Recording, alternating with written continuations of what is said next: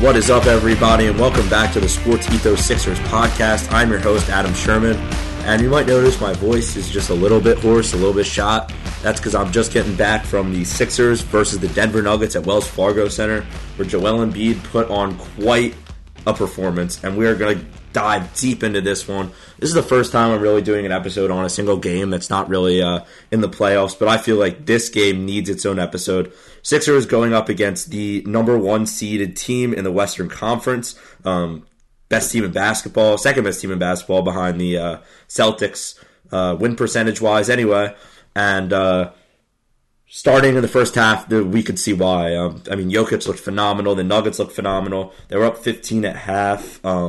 Their whole team was just really flowing. And before we jump into the Sixers side of things, I just want to say, in the Western Conference, I think the Nuggets have a very good shot of making it to the NBA Finals. Nikola Jokic, fantastic player. He makes everyone around him so much better. And I have, a ton of respect for Nikola Jokic. He is a great basketball player. He is a phenomenal player to watch. I love the dynamic he and Embiid have. They're competitors. They play hard. They want to win, but they're also respectful of each other. They respect each other's game. And I think it's just a really cool... I don't even know if it's technically a rivalry. I think the rivalry part of it comes more with the stat heads on Twitter, where they're arguing Nikola Jokic's WARP versus Joel Embiid's stats and all that stuff. But I think, when it comes down to the actual rivalry, it's just two great players, and people like to paint that narrative. But I think at the end of the day, it's just a great matchup. But nonetheless, let's jump into this game, because this was a phenomenal game. We rarely get to see Jokic and Embiid go head-to-head, face off in a manner like this. Twice a year, of course, the teams play each other. It seems like one of them missed the game almost every year, at least one of them. So, really nice to see both teams healthy for this one. Nuggets starting Jamal Murray, MPJ, Aaron Gordon, all healthy. Sixers, of course, healthy lineup. So, just seeing two really, really powerhouse teams in both conferences go at it is always a great time. But... let's just start, first half. Sixers looked a little bit rough. Come out of the gates, Embiid swinging. I think he scored 6 straight to start the game. And then things got a little bit rough. They went on a couple runs. They were knocking down all their shots. Michael Porter Jr. was automatic from the three-point line. And the Sixers defense was struggling significantly, letting up 73 points in the first half. That's not a winning formula usually, especially against a team like this. The Sixers really need to rely on their defense a lot of the times, because they're a great offensive team as well, but it's really difficult to put up, if they're putting up 73 and a half, it equates to 146 points in the entire game, and that's not a pace you're trying to match. So the Sixers needed to get stuff done.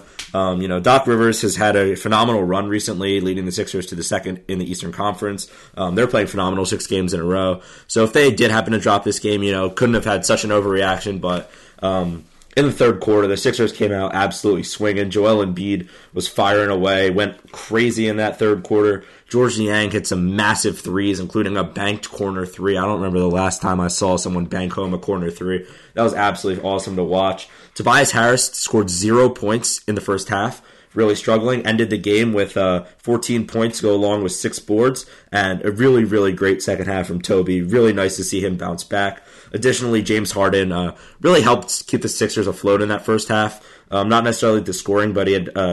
I think he had 6 assists at the half to go along with double-digit points. Finished the game with 3 threes, 5 for 10 from the field, but he was playing his role perfectly. And, so anyway, jumping into the second half, you got to immediately look at the third quarter and the way the Sixers were able to propel themselves back into the game with multiple runs, as a matter of fact. And that's both a good thing and a bad thing that they had to have multiple runs, of course. The first one came at the hands of Embiid and Niang, as mentioned. Then the Nuggets were able to come back, and when Embiid was on the bench and kind of string together a big run to put them up by, I think it was 15 once again. So Sixers found themselves in a big deficit once again and able to just string together a couple stops. And the biggest move that Doc Rivers made to make this possible was not playing Montrezl Harrell in the second half. And look, I am a big fan of Montrezl. I think he's a good player, a great offensive player. But it's no denying that he struggles against other teams, centers, especially if they're over the height of 6'10". And Trez could not guard Jokic. Not that many people can, but it was not even a competition. You could not have Montrezl Harrell out there. They were trying to match his minutes with Jokic, and it was just awful. Disgusting sight. And Doc caught on immediately. Only finished with 10 minutes for Harrell. It did result in 37 minutes for Joel Embiid on a night where he was supposed to be questionable. But nonetheless, Joel Embiid and PJ Tucker really did get the job done in that fourth quarter, holding Jokic to 2 points in the fourth quarter. the back-to-back MVP, odds-on favorite to be a third straight MVP this season, held to 2 points in the fourth quarter. And PJ Tucker was the reason. Look, people always are like, why is PJ Tucker, what makes him so special? He's a dog, whatever. He's got that intensity. He could play some good defense, but is his defense really that good, but he's not scoring? He poked the ball away from Jokic maybe 3 or 4 times in the last 4 minutes of the game. He's not going to get credit for all the steals. Embiid had a couple blocks when PJ was kind of forcing him inside. Tobias had a big steal on him when PJ was, bodying him up. And all of this resulted in 7 turnovers for Jokic, which is, not typical of him. He did finish with 24, 8, and 9, but when you consider all the stuff that he did in the first half, that line is very weak, especially compared to Joel Embiid's 47 points, 18 rebounds, 5 assists, 2 blocks, and 3 steals. So Embiid just filled it up, and PJ Tucker's 2 points of the game came on an absolutely massive bucket to put him up. I think it was 2 possessions. Missed a shot, and PJ came in for the offensive rebound. Absolutely huge clutch basket. And yeah, it was just awesome to see PJ Tucker get some of that recognition that I feel like he deserves on the defensive end. Definitely think he's a all-defensive type of player. At this age, it's hard to justify the contract the Sixers gave him, but games like this restore my hope in PJ Tucker, and I understand why he's in the starting lineup 100%. Would I be opposed to trying out some different things, especially if we got different players at the deadline? No. But there's definitely a spot for PJ on this team, and PJ is definitely a part of a winning team, as we saw in Milwaukee and as we've seen when he was on the Heat and just throughout his career, as this veteran who grinds it out, really makes his team a lot better. And this game, he definitely did that. Another player who I would like to give a little more recognition to is Matisse Thybulle. Matisse Thybulle has had his ups and downs this year, more downs than ups, I would say. But Matisse Thybulle in just 12 minutes had 3 steals in this one, also had a putback layup. Matisse should be getting more minutes. It's really as simple as that. He's better than Danuel House. I love Niang. I think he's secured his minutes. Maxi's going to get his minutes off the bench. But, when you're just automatically putting in Shake and that's it, you don't consider to give Thybulle minutes, especially when we're struggling guarding an opposing guard, which has happened a lot of times this season where we've, especially one time specifically I can remember is against the Thunder at home. Shea was having a great game, and Matisse had a block on his 3. We put him in for the last couple seconds of a half, and that's the last we saw from him. I would really like to see some more Matisse Thybulle minutes. I mean, he made a second-team all-defense at the age of, 21, 22, and we're kind of just giving up on him. It seems really silly, and I know he could be a package in some trades, but I really think the Sixers are quick to get rid of that talent that we have, especially once we got rid of Ben Simmons. Look, if we have Ben, I get it. 2 perimeter defenders like that, there's not that much room on the court for both of them to be an on-ball defender. But once you get rid of Ben, you have this elite on-ball defender on a team that struggles with guard defense. Tyrese Maxey's a great player. James Harden's a great player. Their defense is a little bit questionable, especially Maxey's. D'Anthony Melton's a fine defender, but when you have Matisse Thybulle, he could be a huge asset to you. And playing him in the season, seeing how he can do against some of these big matchups, in the Eastern Conference alone, you're going to have to play guys like Jason Tatum, Jaylen Brown. I'm not saying he's necessarily going to be able to guard Jason Tatum just, because of the height and whatever. He's probably not going to be able to guard Kevin Durant, but a guy like Kyrie Irving. Just look at the best teams, in the Eastern Conference. Their guards are pretty elite. Drew Holiday, of course Giannis is the biggest threat on the Bucks, but you need a guard that can guard, well at the perimeter. And that's what Matisse Thybulle gives you, guard forward, whatever you want to call him. He could be a crucial part of your team, and I'd really like to see him get some more minutes. But enough of the stats, enough of the analytics, enough of anything else except for Joel, Hans, Embiid. We're going to spend the rest of this show talking about Joel Embiid, and well-deserved. This is a Joel Embiid legacy game. Look, he's had some solid games against Jokic, of course. There's been some great duels. He's had his statistically unbelievable games. In my personal opinion, this was definitely a top 5 regular season, probably top 3 regular season game of Joel Embiid's career. 47 points is absolutely incredible to go along with the 17 rebounds. The stat line alone is phenomenal, but when you really look at how he pulled it off, it just adds another element, especially, getting the win in this fashion, that comeback where Embiid just scored basket after basket, getting big stops, getting big boards, just having his way, helping his teammates, making the right plays down the stretch when it matters. And that's something Joel has struggled with a lot this year. We saw a big dime that he had in the corner to Tobias Harris for a huge 3 that if you look back at that game against the Wizards, what was it, a couple days after Christmas, he missed that same exact pass to pretty much lose them a game. So it's really nice to see Joel Embiid developing as a teammate, as a passer, and as a player. And as we've seen, that equates to more points and more rebounds and more stats as opposed to less. And, everyone's like this narrative that Jokic can pass. That's, he's better than Embiid. Look, I'm not going to sit here and try to debate this.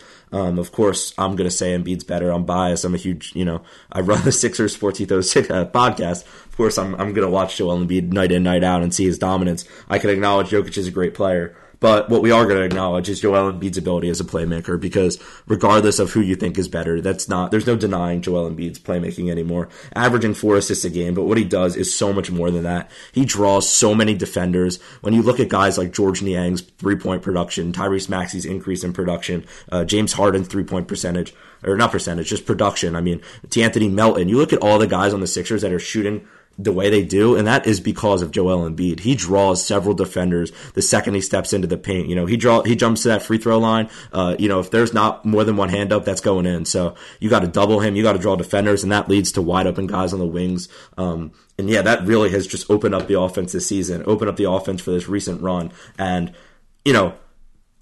I really didn't want to get into this. All-star starters. He's an all-star starter. He's a second on the MVP. Whatever. How MVP? I think the way all-star voting needs to be changed. Whatever. If Joel Embiid is on an all-star starter, but he said it best. People don't remember if you're an all-star starter. He cares about the championships. He cares about the wins, and that's what I love about this team is that everyone is together. James Harden has bought in. Joel Embiid has bought in. The whole team is bought in, and it's just a phenomenal sight to see the Sixers sitting where they are right now. They are the hottest team in basketball. There's no denying that. 2 games back from the Celtics now, but if you had to give me either of these teams with the way that they're playing, I don't think there's a team in the NBA that's playing better than the Philadelphia 76ers. Went on a 5-game road trip in the Western Conference, took care of business, had 2 tough rivalry games, quote unquote, depending on, what you want to call this one. Won both of those games, huge games, and Joel Embiid struggled a little bit in that Nets game. Production got picked up by a bunch of other guys, and we were able to get that win. Then Joel, questionable for this one, comes in firing and just got hotter and hotter until he had this absolutely unbelievable game, put the nation on notice. The day before the Eagles playoff game, the city is not really caring about the Sixers on a day like today when the Eagles are getting ready for their NFC Championship game at the Link against the 49ers, which is going to be an absolutely crazy game. Just wanted to throw that in there. Being able to be at that game today, I saw a crowd more fired up than I have seen for any game, maybe other than the Nets, and even then, I don't remember, a crowd getting this into a game on a Saturday at 3 p.m. You got a packed house. You got, I was on my feet. I was screaming. I lost my voice for a little bit and got some of it back now, so I'm able to record this. But, everyone around, there's no one just looking at their phones. No one, everyone was locked into the game. They were fired up. MVP chants everywhere. It's just of course you're going to get the booing the refs at every game, but there's just a level of intensity from the fans that it really did feel like a playoff atmosphere. And if the final somehow did come down to the Nuggets and the Sixers, I think that would be the most ideal finals matchup. Obviously, as a Sixers fan, to see the Sixers in the finals, but really for the entire NBA to be able to see that type of performance from 2 of the NBA's and 2 of the world's best athletes just going head to head, nothing but respect for one another, and just playing their games and playing it phenomenally. So, look, there's not much more to say about this one except for how great of a game it was, how entertaining it was to see Joel Embiid do his thing on the national stage, show the world, look, I wasn't an all-star starter, but I am an MVP candidate. I am a top 2 MVP candidate, and I want to be the favorite. He has been second place 2 years in a row. He is climbing. His team is phenomenal. He is doing everything in his power to be MVP. And look, MVP or not, if the Sixers keep playing like this, Joel Embiid is having his greatest season of his career, and there's no doubting that. Carrying the Sixers to this great of a team, considering their slow start. Look, I'm going to sing his praises until he gives me a reason not to. He is just the perfect athlete for the city of Philadelphia. He's gritty. He hustles. He's a great defender. He takes criticism in stride and uses it to build himself, to better himself, and he makes his teammates better, which is the number one most important thing, just like Jokic does. But Embiid just took over this game. We didn't even talk about his dagger step back 3 like a guard, just drills it. James Harden climbing on his back, and that is a moment that embodies the last month or two of this season. Is just the chemistry that Embiid and Harden have had with the guys around them putting in work. Look, the Nuggets bench put up 27 points combined. Maxey and Niang off the bench put up 27 combined. So they matched the bench production just with 2 players. The Sixers have guys that can step up and do step up, and it's always really great to see them step up because that's what you're going to need in the playoffs. That's what you're going to need down the stretch. That's what you need against the best teams in the NBA. Joel Embiid's 47 and 18 is going to get it done for you, but you're going to need some other guys to step up, just like Harden's 13 assists and 17 points. Niang hitting 4 threes, some huge ones. Getting the shot off with like 0.2 left on the shot clock. They pass it to him, just flicks it right up, drills it. Man, this team is just a joy to watch, and I cannot wait to keep covering this team for the rest of the season. I felt like you guys needed a podcast on this game because it was just so damn brilliant. But as always, thank you guys for listening. I'm Adam. Keep trusting that process, baby. Joel Embiid for MVP.